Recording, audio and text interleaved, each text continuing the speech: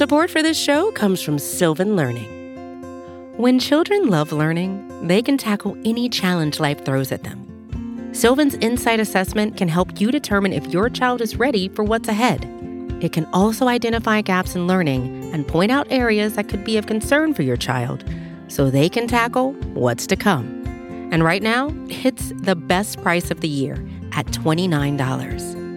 Go to sylvan29.com to learn more and get your child's assessment for only $29. That's SYLVAN 29.com.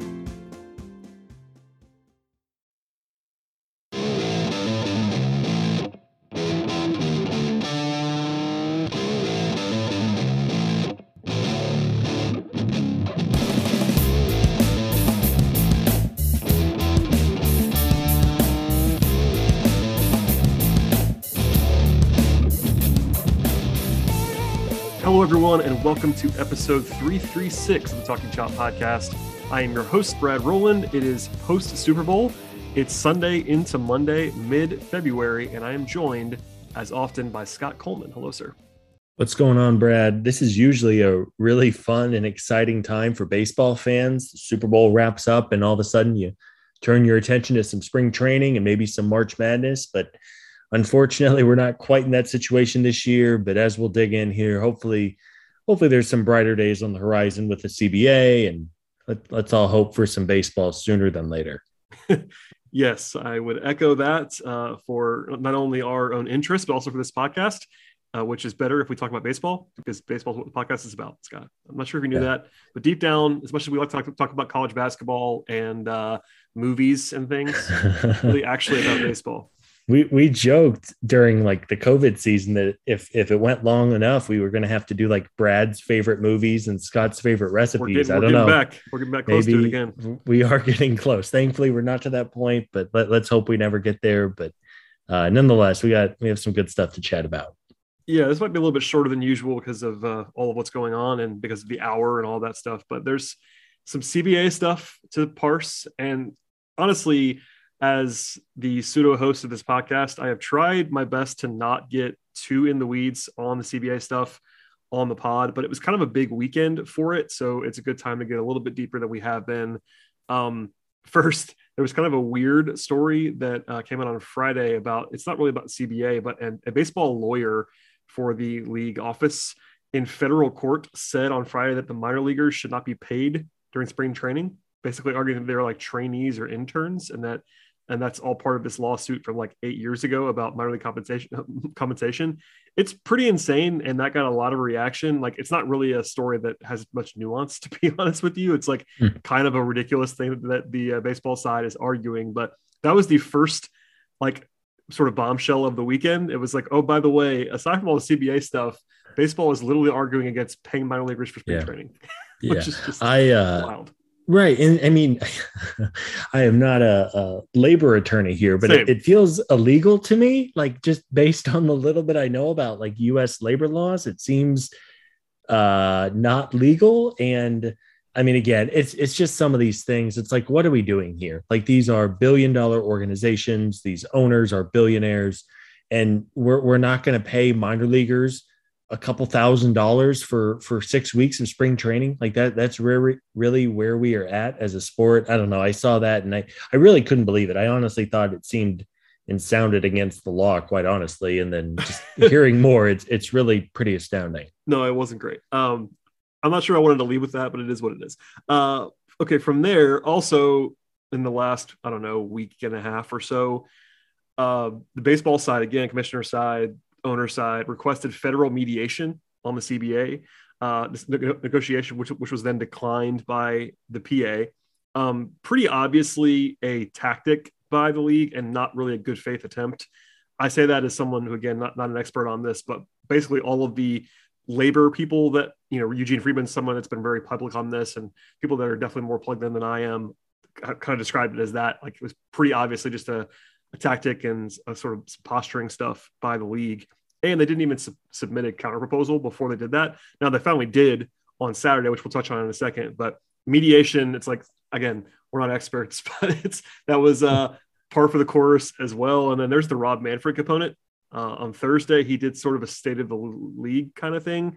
And we'll kind of parse through this now because there were lots of headlines. One of them was that he said there was, quote, no change right now, end quote, to spring training, which is hilarious given the hour and the day in which he said it. Again, it was February 10th, and pitchers and catchers were supposed to be reporting like 2 days later for spring training, and he was acting like that wasn't going to be delayed. Breaking news, folks. Spring training is not going to start on time. I'm just telling you that right now. And he knew that, but in typical Manfred fashion, he just didn't want to say it out loud. He also said in the same interview that he did not want to have baseball did not want to go short in like 28 days for spring training, which is, 2 more weeks or so, because as we'll probably talk about more later on. And as a reminder, free agency is only like half over. So that's something to keep in mind. It's not like previous negotiations, like in 2020, for instance, where like rosters were set for the most part. Yeah, that's not the case now. So everything has to be filtered through that lens. And we can get into more of the Manfred stuff, but man, he got dunked on pretty hard for the not right now stuff. And, rightfully so, I guess, because he's Rob Manfred. I don't know. I mean, quite honestly, he might be like the least liked person in American sports, at least among like the administration types, right? That's probably right. I mean, Goodell got hammered for a while there, but like, I think it's kind of cooled off a little bit.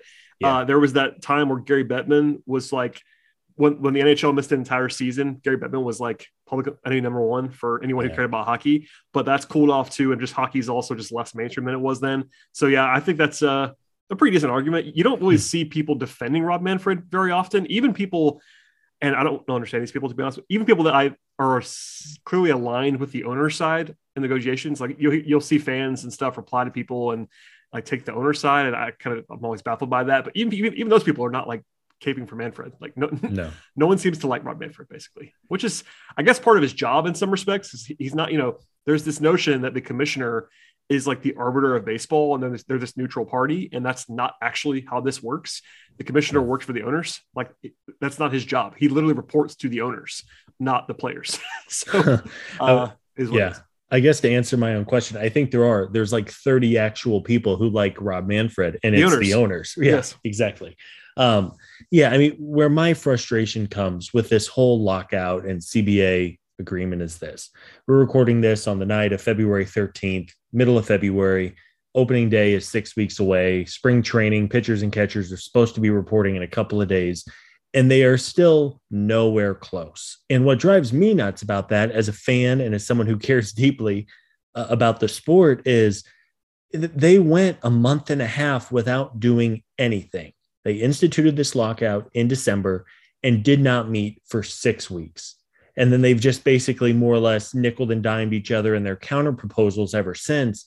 And if we were talking about this situation right now that we're in right now, back in early December when the lockout first initiated, like you could probably talk yourself into, yeah, that's no problem. They have some things to work out. And yes, they're far apart on some of the money issues, but they'll get there. We're in the middle of February. Opening day is 6 weeks away. As you noted, there are still a ton of free agents out there, trades to be made. It's not like even if there is a CBA that's signed to that everybody just suddenly shows up to camp in Florida or Arizona the next day. There are a lot of things to get through here, and both on and off the field. And it's just a mess. Maybe it is, I guess, a benefit to the league that I think, and you and I talked about this last time, like the casual sports fan may not even realize that there's a lockout or it's as ugly as it's been. Quite obviously, the focus has been on the NFL and college football before it ended a month ago. And not anymore after today, baby. Super Bowl's over. Yeah. NBA, NHL, like those are going on. So baseball naturally in the offseason takes the back seat, but now it does. I think maybe the league starts to feel some pressure on the national level. Who knows when we're ultimately going to get a deal, but it is just really frustrating to see these proposals that are coming in like once a week. And yeah, they're technically making up ground in the middle, but it's a few dollars at a time when they are millions apart. Yeah, I mean, you referenced it and how long they waited before they did really much of anything. But Saturday, they had this big negotiating session, which we'll talk about in a second. But that was only the 5th time they've actually met since the lockout started on December 2nd. That seems insane, number one. Also, this is the 2nd longest work stoppage in baseball history already. They haven't lost games yet, but I mean, I looked this up twice to make sure it wasn't wrong, and it is. It's not wrong. It's like, other than 94, this is the longest it's ever been in terms of work stoppages in baseball. And again, they've met 5 times to talk. Manfred said that losing games would be a, quote, disastrous outcome. I agree with him, but at the same time, it's kind of on their side of this. He also said that he believes they'll have agreement in time for the regular season schedule. We'll see on that, but he did say it.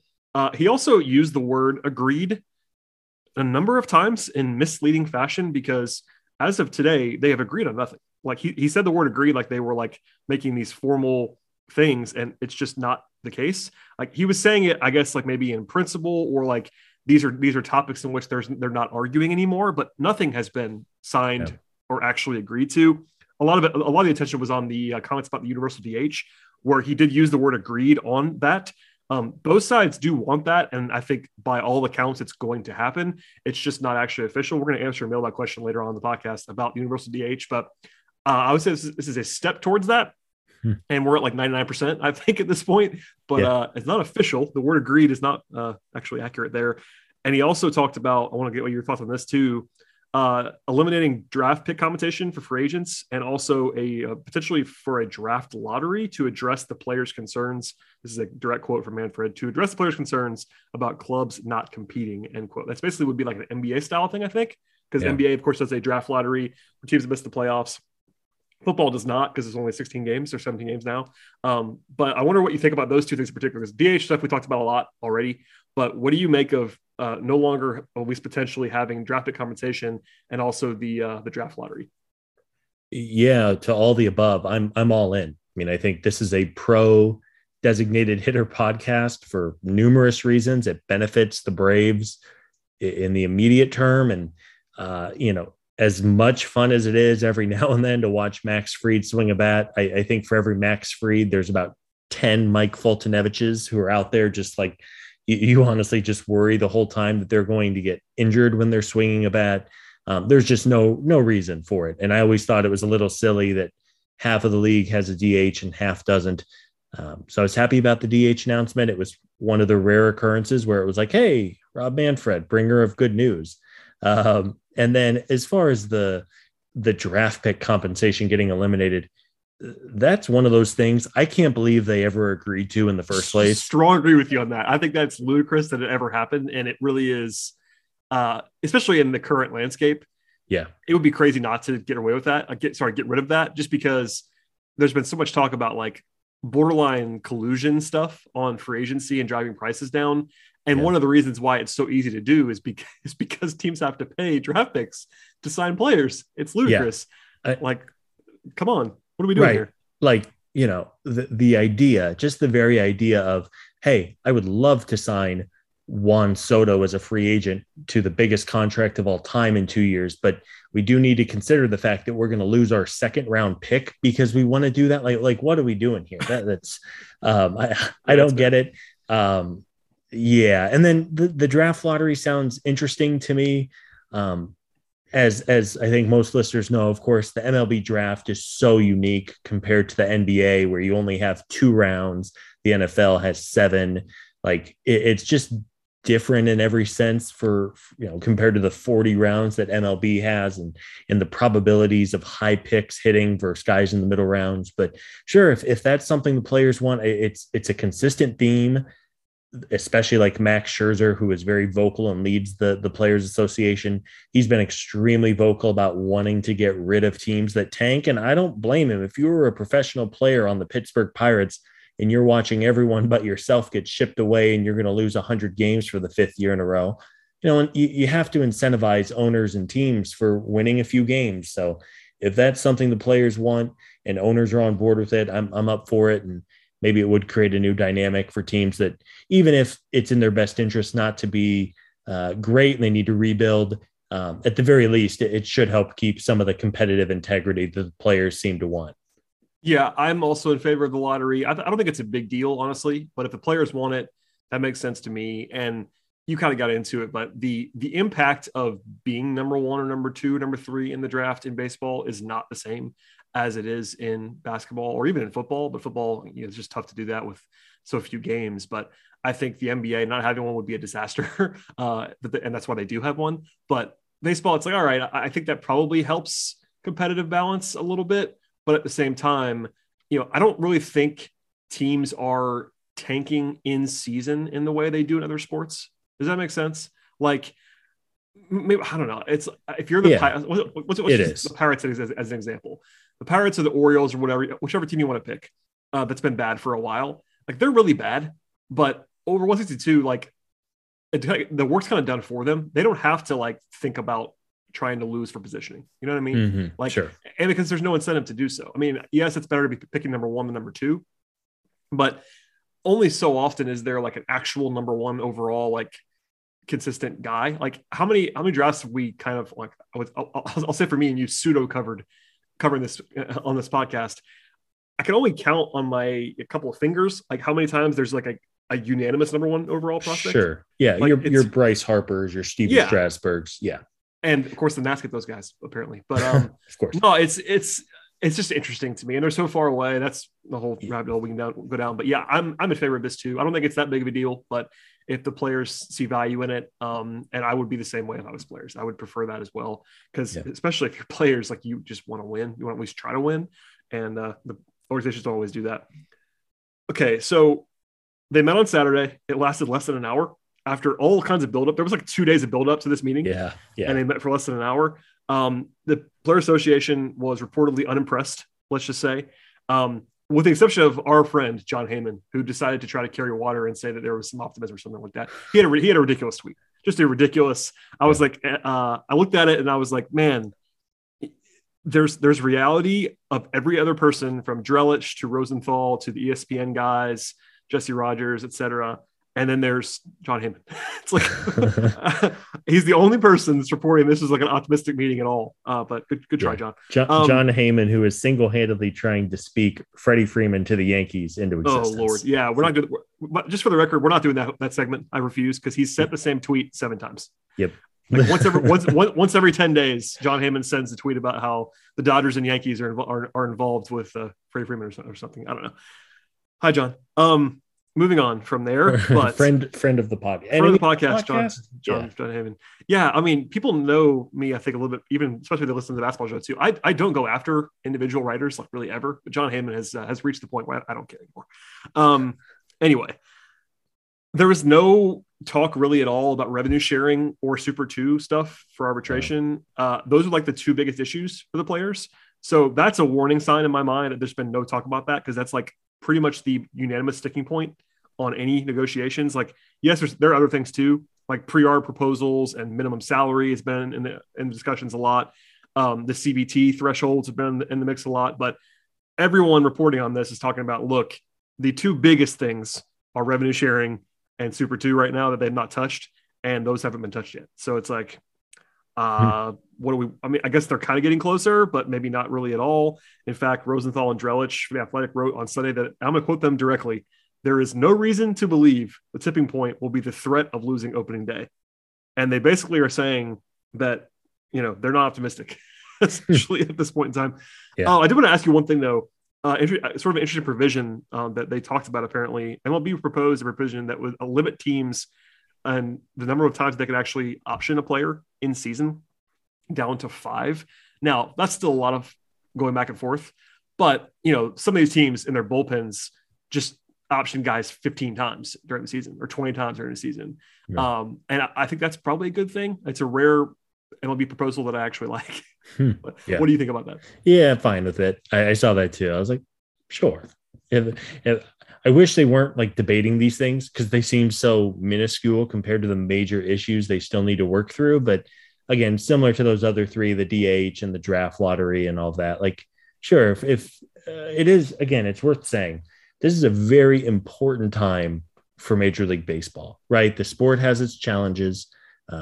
With an older audience trying to appeal to a younger demographic, there are some very obvious financial things they need to work through as well. They need to get this CBA right. And this is really their only chance to make some large scale changes for however long the CBA is in agreement for. I do hope that the sport as a whole comes out for the better whenever they do reach an agreement. Yeah, I mean, and to that end, before we move on from CBA stuff for this podcast, it is pivotal in my mind. Also in the minds of people that do stuff more closely than we do. Like I know Joe Sheehan's been writing about this a lot recently, just how kind of pivotal this could be for baseball. And he's not a doomsdayer in that way, but coming off of the 2020 weirdness in the shortened season there, and there's some real animosity, it seems like, between the two sides. But Sheehan wrote this. It's not my point. I'm stealing it from him.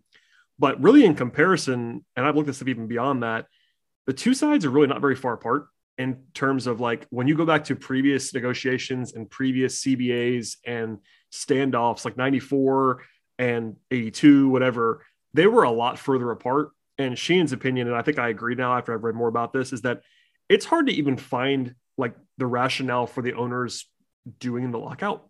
Like they could be playing under this CBA. Yeah. Like it's pretty well understood, not guaranteed, but the assumption is from people that are smarter than I am that, if they lifted the lockout, they could just roll through this season with the CBA that's currently in place, and the players probably wouldn't strike.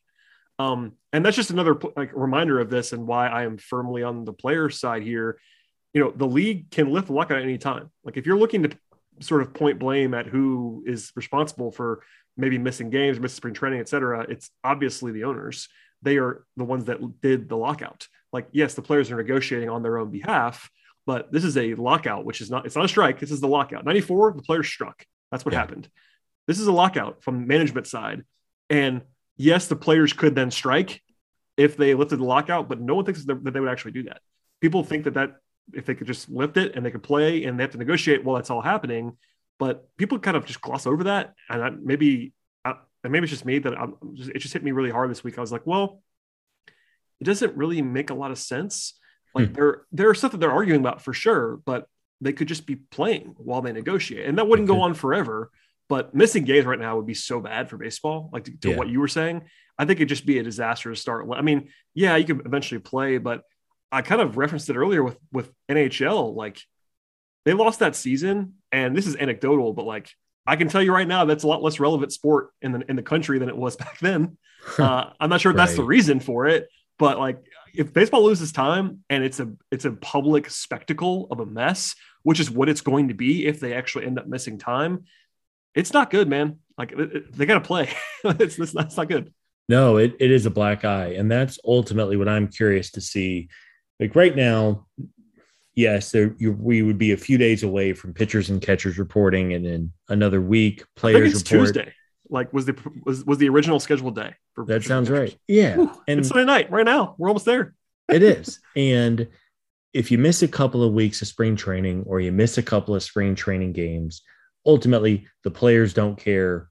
Quite honestly, the players are probably in favor of missing a few spring training games, because especially the veterans, that I don't think too many veterans are real, antsy to play on March 2nd in front of 1,500 people, right? Like in Jupiter, Florida. I just don't think that's a thing.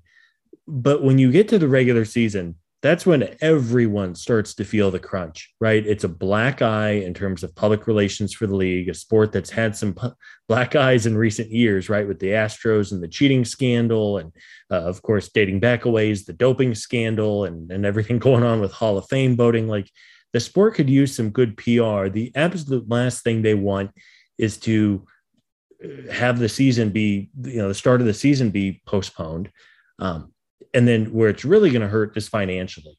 And you're talking about a sport that was really impacted probably more than any other in 2020 with the COVID season. Of course, they played 60 games. There were no fans. There was no gate revenue. Money wasn't coming in. The players took hefty pay cuts. Well, if you start canceling games at the beginning of the year because you can't reach a new agreement, every single game that gets canceled, that's how many fans of ticket revenue that's not coming in. That's how many dollars of TV revenue. The players aren't getting paid. The owners aren't getting paid. I think that's when ultimately is what I guess we're going to find out of just how desperate both sides are to come to an agreement, because when the money stops flowing in, I think that's when we're really going to see some action. And let's hope it kind of pushes both sides back to the table and they can get to an agreement sooner than later, because there is still time here. But with every day that passes, it seems just less and less likely we're going to get there. Yeah. For sure. I think that's well said. And, Rosenthal and Drellich did right, that they think that they could go to early March and conceivably get to opening day starting on time. That'd be tough. Like that would be a situation where you'd have guys signing free agent deals a week before they played baseball, like that kind of stuff. Like you'd have major names that, because, you know, not everybody's going to sign the day that the lockout's lifted. It's just not going to be like a one-day frenzy. It'll be fast, I think, in some respects, but it's not going to be that fast. So if they go into March, guys got to ramp up. The pitchers obviously have to go even further. It would impact opening day. I'm not even sure if they would. I mean, I'm sure at some point they would try to start, but it wouldn't be a seamless transition if they went into March. So yeah, talking about 2 weeks basically of legitimate, you know, get it done by now or it's not going to get done kind of stuff. And, you know, maybe one of the more sobering things I read this week, and now I'm blanking on where I saw it, but basically it was a study about how owners kind of understood from 2020 that they didn't necessarily lose much by starting late and having a shortened season. And it's like, maybe they know deep down, like, yeah, they're going to lose some money in spring training, but it's almost not better for them, but they're in a decent spot to start like on Memorial Day if they had to. And them knowing that is not a good thing. Like, them, and they are, and it's also like the forever, you know, millionaires versus billionaires kind of thing, but it's still true. There's a reason why this is a trope, because it's accurate. And it's because players understand that, you know, they have a finite amount of time to earn money to carry them through the rest of their lives, and owners can own teams forever if they want to. And they also have a lot more money. So the impact on the players is always higher. There are many, many, many players in baseball who are not lifetime wealthy. They have more money than you and I do, Scott, but they don't, just they're a not. little. Yeah. But you know what I mean though? Like the 10th reliever on the Braves, pick a name if you want to, that's been making the minimum on and off for a couple of years, has some money, but they're not set for life. Like the minimum is like $600,000, and they're only getting that when they're in the majors. Like, sure. Yeah, it's not like Freddie Freeman's fine. You know what I mean? Freddie's gonna be fine. But it's the impact does kind of trickle down, and they're, you know, the union is full of guys on the minimum, and the minimum is a lot of money in real life, but it's not a lot of money in baseball terms. So anyway, that's kind of a sober conversation in a lot of ways, but it's all that there is to talk about, number one. And also, like, I felt like there was a real buildup to this weekend, and then it was kind of a fall flat, and that's concerning. Yeah. When the tweet came out that the meeting was over and it was less than an hour, it was like, oh, Jesus, this is either everyone had a come to God meeting and that didn't happen. And that did not happen. And instead and again, like, I know people are like, well, why aren't they meeting every day? And to be clear, you know, the attorneys are very involved here. Like, it takes time. I think the proposal is 170 pages or something like that. Like, there's a lot of stuff that needs to be going through here. But again, it's just another one of those things. It's like, really, like, come on, guys, let's all, everyone ramp it up, please. Yeah. Right. Like, everyone give and take a little bit, right? It's what your parents tell you. You have to give, you have to get, you know, you have to come to a compromise. From the time you're a little kid, you're not always going to get every single thing you want. Like, let's all get together here and figure this out, get opening day on schedule. Even if you have to bring the players along a little bit slowly. Yeah, we'll see. Seems like you just said 10 days. That sounds about right to me. If they don't have something done by February, is a short month, but, you know, middle, you know, February 23rd ish, to me, that's when it's like, okay, they're probably not going to have opening day on time. Yeah, I think for me, it's probably maybe it's March 1st, but it's certainly in that range. Next couple of weeks is where they are. And yeah, pro player on this one. at least for me. I'll speak for myself. I am too. Pro player on this one. Obviously, there's always stuff on both sides, but I think if you're looking at the blame pie right now, it is firmly on the owner's side more than the players. It's a business at the end of the day. It is ultimately a business, and I get it. The business owners did not become very rich by making poor business decisions, but again, just some of the nickel and diming stuff. It's like really giving the minor leaguers a little bit of money for spring training for 6 weeks. That's a sticking point. You know, give your Ronald Acuña's making $600,000 a year a little bit more money with this bonus pool that they're projecting, like stuff like that. Come on, guys, let's figure it out. Yep, figure it out is the phrase of the podcast. All right, before we get into a couple of mailbag questions that are actually about baseball, Scott, a word from our sponsors on the podcast. Support for this show comes from Sylvan Learning. As a parent, you want your child to have every opportunity, but giving them the tools they need to tackle every challenge, that takes a team. Now more than ever, educational support tailored exactly to what your child needs can make all the difference. That's why parents have trusted Sylvan Learning for 45 years as the ultimate teammate in their child's educational journey, instilling in them a love for learning and a passion for reaching the next level. And Sylvan's Insight Assessment can identify gaps in learning and areas that could be of concern for your child. It's a 360-degree view into your child's learning that you can't find anywhere else, and helps ensure that your child didn't miss something in school that might put them at a disadvantage in the future. And right now, it's the best price of the year at $29. Go to sylvan29.com to learn more and get your child's assessment for only $29. That's SYLVAN29.com. Hey, this is Scott Galloway, author, professor, entrepreneur, and most importantly, host of the Prop G podcast. We got a special series running on right now called The Future of Work, where I answer all your questions on, surprise, the future of work. Questions including, what are we missing when we work remotely? Or how do we handle work-life balance when a major opportunity comes knocking? From the provocative to the technical, we're offering insights you won't want to miss. So tune in to The Future of Work, a Prop G Pod special sponsored by Canva. You can find it on the Prop G Pod wherever you get your podcasts.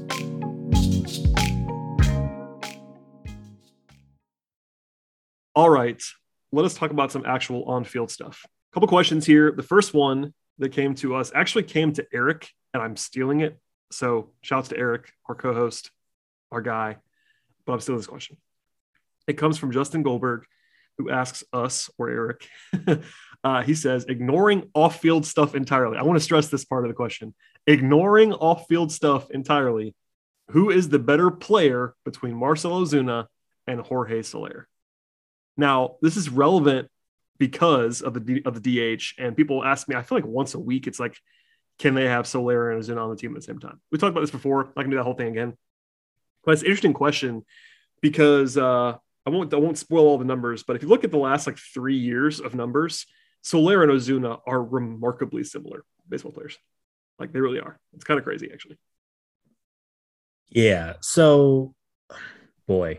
So who is the better player is it's an ignoring off-field question. stuff entirely, Scott. Ignoring off-field stuff. Oh, by the way, while we're here, I forgot to write this down in the document. Did you happen to see the interview that Snicker did with Jeff Schultz a week, maybe 2 weeks ago? I did see that. Snit, now, granted, Snit's not the GM. I want to stress that. He's just the manager. But he acted like Ozuna is going to be on the team. Yeah. Not again, they could trade him, and I think we said the same thing on this podcast. Until they trade him, I am thinking he's going to be on the team. But Snicker acted like it wasn't even going to be a question. I'm not sure if that was intentional or what, but that was notable to me that he was just kind of he's on the team. All right. Yeah. Thanks, Snit. We're here. Right. And I mean, not to go into this can of worms, right? Not again. No, I'm just saying. League. Yeah. And he is, as I think folks know, he was retroactively suspended. And he is no longer suspended now. Unless Alex Anthopoulos finds a bad contract to swap him out for, and I don't know why another team would want to take the PR hit, but I guess it's not impossible. I guess there is some history of that, but nonetheless, who is the better player? Answering that question, it's difficult because Marcell Ozuna was out of his absolute mind for 2 months in 2020. He had one of the greatest 2-month stretches of all time. I mean, he was just absurd. He got overshadowed a little bit by Acuna and Freeman. He was so good. Then you go to 2021, he gets his new contract. He came out of the gate slow. Ozuna has historically throughout his career been a streaky hitter. He's been a guy who will have a really bad month, and then he will have a month where he's on fire. He started out 2021 really poorly. He was showing signs of starting to hit a little better in May, and then he broke his thumb or his wrist, whatever it was. And then, of course, he had the very ugly off-field incident, and that was the end. Jorge Soler, as you noted, I mean, it is remarkable how similar they've been. Over the last couple of years, I'm stealing your stats here. Soler has a 118 WRC plus. Ozuna has a 120 WRC plus. Slugging almost identical. On base, Ozuna gets on base a little bit better, but basically an identical number there too.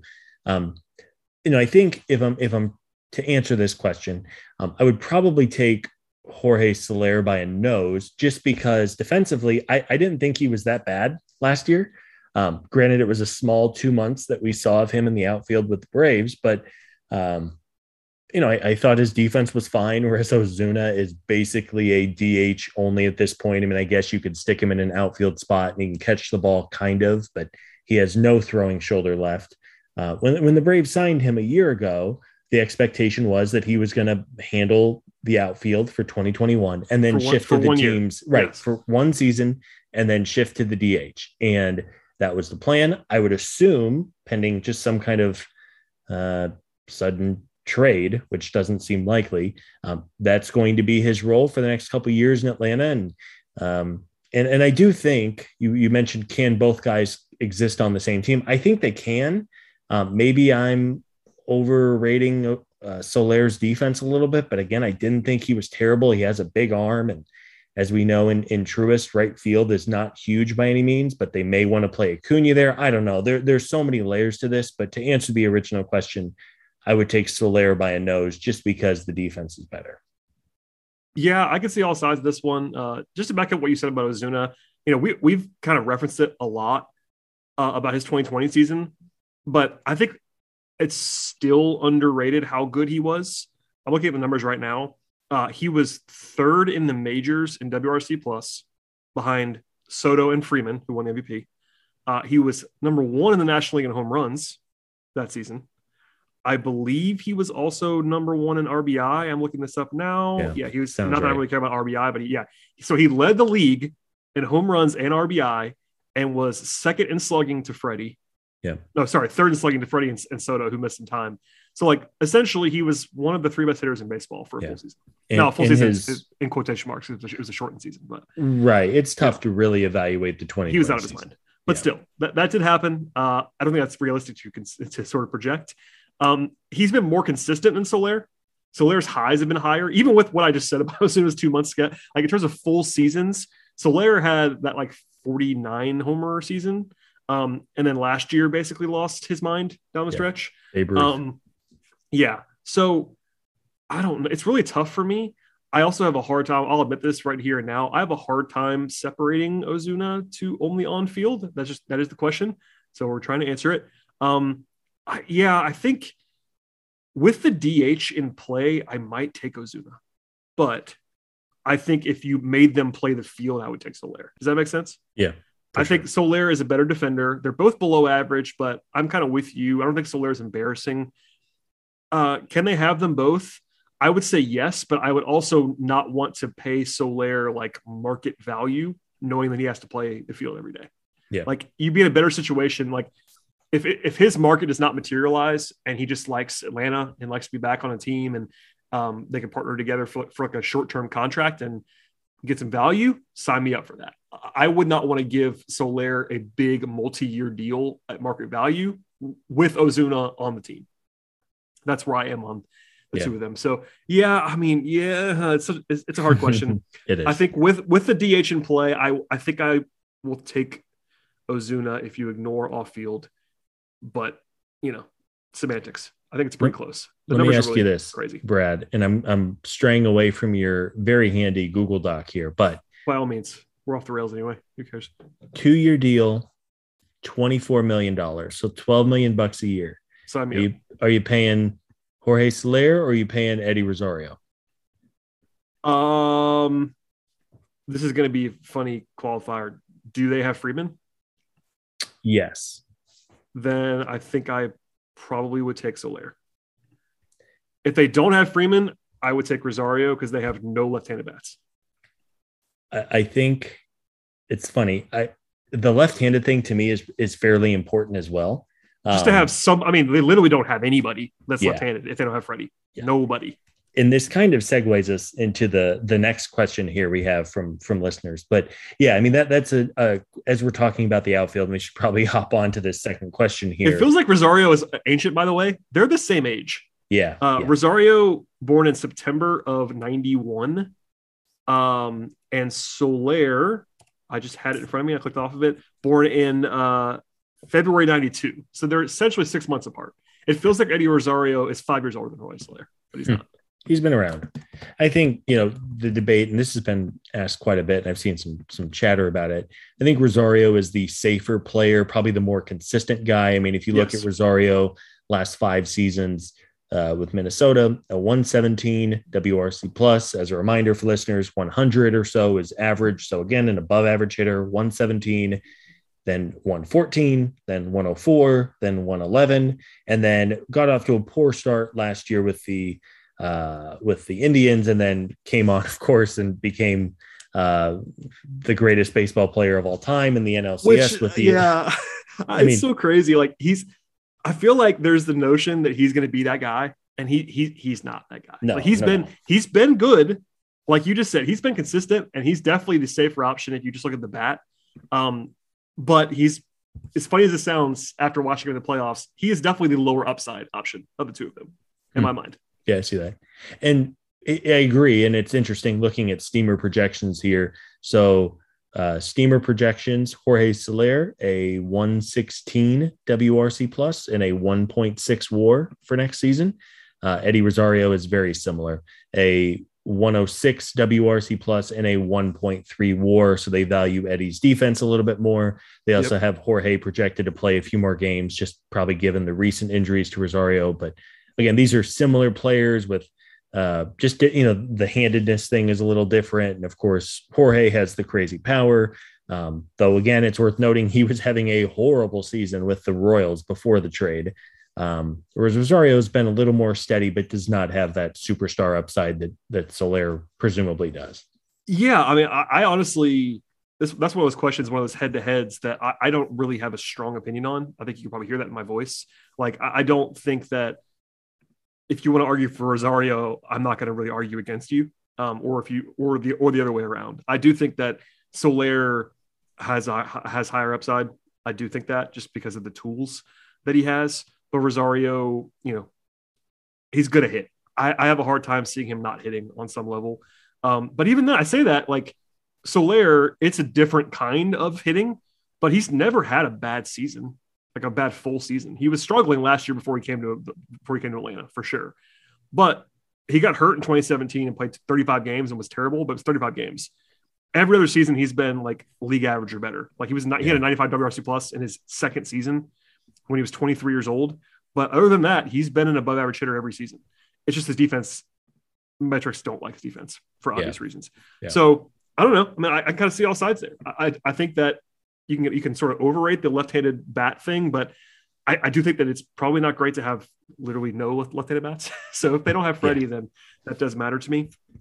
We don't have to do what we were going to do and do the. In fact, I'm going to save this one because it's already late in the evening. I'm going to ask you this one. Yeah, solid podcast tease. I'm going to ask you one quicker question. And it comes from Steven. What are you guys doing to pass the time during the lockout? I know there isn't baseball to watch anyway, but with nothing to talk about, I'm wondering if there are any new endeavors for you.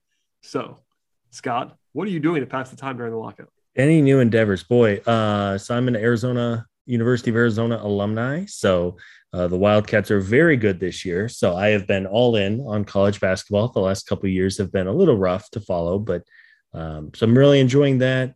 What else am I doing? I need to start. I watched Ozark, pick up on the final season of Ozark, Brad. I don't know if you have seen that. I have watched it, not all the way through to where it is now. So it is Breaking Bad for rednecks in South Missouri. And as someone who grew up in Missouri, I think it is remarkably accurate, though it is filmed in Atlanta, actually, funny enough. Yeah. But you're not from here, but I'll tell people it's like Lake Lanier is a very, and sort of Hartwell, that whole area is a big filming spot apparently for Ozark. Yeah. So there you go. Yeah, so some TV, some movies. We started digging in on the Oscar Best Picture nominees. We've watched those the last few years just to have something to watch because as we've kind of talked about, once the Super Bowl wraps up, it is a little bit of a lull for sports. I mean, NBA and NHL are making their way towards the playoffs, and you have March Madness, which is always great. And then, of course, baseball. Your Atlanta Hawks are playing right now, Scott. So my Atlanta Hawks, lifelong diehard. Lifelong diehard Atlanta Hawks fan. Yeah. What about you, Bradley? What are you up to these days? We should do if the lockout is still going, we should do an Oscars podcast. We should just to mess with it and have fun. I enjoy it. When I first met my now wife at the time, we started watching all the Best Picture nominees. Some of them I end up like, how is this movie even nominated? This was terrible. But some of them are just fantastic films. So I'm excited to do it again.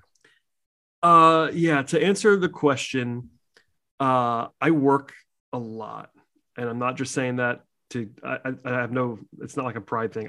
That's what I do. I don't really have much time to do other things during basketball season in particular. I do a lot of work on the Hawks and a lot of work on the NBA and college basketball, and it's all happening now. Let's see, anything else that I have been doing in life? No, like not really. I watch stuff too.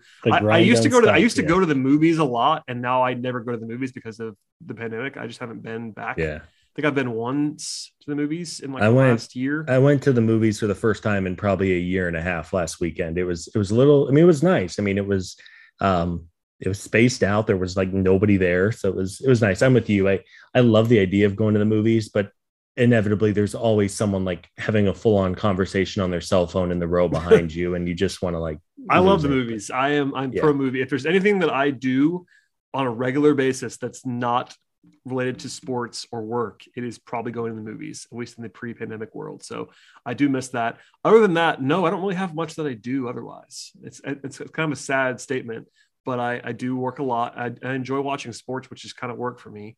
I look forward to the season ending in basketball at some point so that I can not work 15 hours a day, but that's kind of where we are at the moment. Yeah. I'm trying to think of anything at all I could add to the experience. No, I don't think so. I do watch some shows and like movies and stuff. Yeah. But I don't do anything else because I'm bored. I buy shoes a lot. Let's just say that I shop, especially in the pandemic. I've always been a shoe guy, but I just have boxes of shoes now that I just have worn once or something that I just keep buying. I got robbed, which we talked about on the podcast last summer when I was out of town, and I had to replace all my stuff, and that got me going again because I had to buy shoes to replace that stuff. I started looking at shoes again. That's my one thing. I'm laughing because I've had the same pair of Nike tennis shoes for a year and a half. And maybe it's because I'm out here in Arizona, so I'm rocking the sandals a lot and everything. It doesn't really get cold out here, but literally I have 2 pairs of Nikes in my entire closet. Both of them are at least a year and a half old. Well, the crazy thing is because I go to the office for work. I don't get to wear my tennis shoes, sneakers, whatever you want to say that very much at all. I do not need as many as I have because I don't wear them very much. Yeah. Because I have to pseudo dress up to go to work. I can get away with a fairly level. I wear khakis a lot. I don't have to go crazy, but I can't just roll in my Jordans either. So that's how you have stacks of shoes and don't wear them all the time because I don't know when I would wear them. I could just put them on at home. I get off work, come home and just put my Jordans on at home in my apartment. That'd be fun. Yeah. But no, that's probably all we need to do. We should do. We'll battle around some ideas. I'm kind of joking, but I'm kind of not. If you have an idea for us to talk about stuff on the podcast, we will take it. Mailbag questions are always great too, but people have set some theme shows in. If we don't do it, maybe Sean will on the Daily Hammer because Sean has been dutifully grinding out 2 or 3 episodes a week. And he's got an even harder job than we do because there's just nothing to talk about right now. So if you have ideas for full breakdowns or shows and we did some stuff on last year's team and retrospective and all that stuff, but lists, whatever, we'll take them. We may not do them all for sure, but especially if this keeps rolling into April, May, I kind of want to do more podcasts. I know we've been a little bit sparse with the episodes. That's entirely on me because I have my schedule. and just the lack of content also. But I'm trying to get back into a groove every week and a half, maybe 2 weeks, something like that, at least in the meantime. And then when the season starts, I can promise you it'll be mostly every week. So well, it's difficult to do podcasts when there is quite literally nothing going on, and that's why I love Sean, because Sean is making it happen for us. And Road to Atlanta, I know, will be coming back pretty soon, Eric and the guys. And that's the one small thing. Maybe Scott and I will have to talk about minor league baseball, because that's going to happen by all accounts. Like they're going to play minor league baseball regardless. So it'll be a lot of me reading stuff that Eric and Garrett and company write about prospects at some point in time if they start playing baseball. Yeah, no, it'll be like the days of the rebuild where you and I think, and a lot of Braves fans were. I had more takes back then than I do now. Yeah. Well, and it's just, when the team is 27 games below 500 in the middle of 2016, like it was more fun looking at the minor league rosters and stats and box score every night, just seeing, what did Dansby Swanson do tonight? What did Ozzie Albies do tonight? Because there was not a whole lot of good things going on in Atlanta. And hey, it led to a World Series, even if there were some dark times along the way. But let's hope for some baseball soon. And I don't know if anyone wants to hear yours and my favorite movies or favorite recipes. Oh, listen, at some point, if it gets dire enough, we're going to do that. Maybe it'll be half a show. I will probably try my best to not ever do like a full no baseball podcast, but we might have to do it. Yeah. There's only so many CBA negotiations to go through, Scott. I promise. I'll get on the horn here with Rob Manfred and let him know what the stakes are. I'm going to call John Heyman and see what John can sorts out for. He's locked in. He's definitely pulse of the nation. John Heyman, thank you, John, for your service. My guy, really appreciate your work. I should stop before I say something stupid. Okay, it's late. Scott, thank you for joining me. We somehow got 45 minutes out of this. Honestly, everybody's been great that's listened to the podcast and keeping us afloat. Also listening to the Daily Hammer.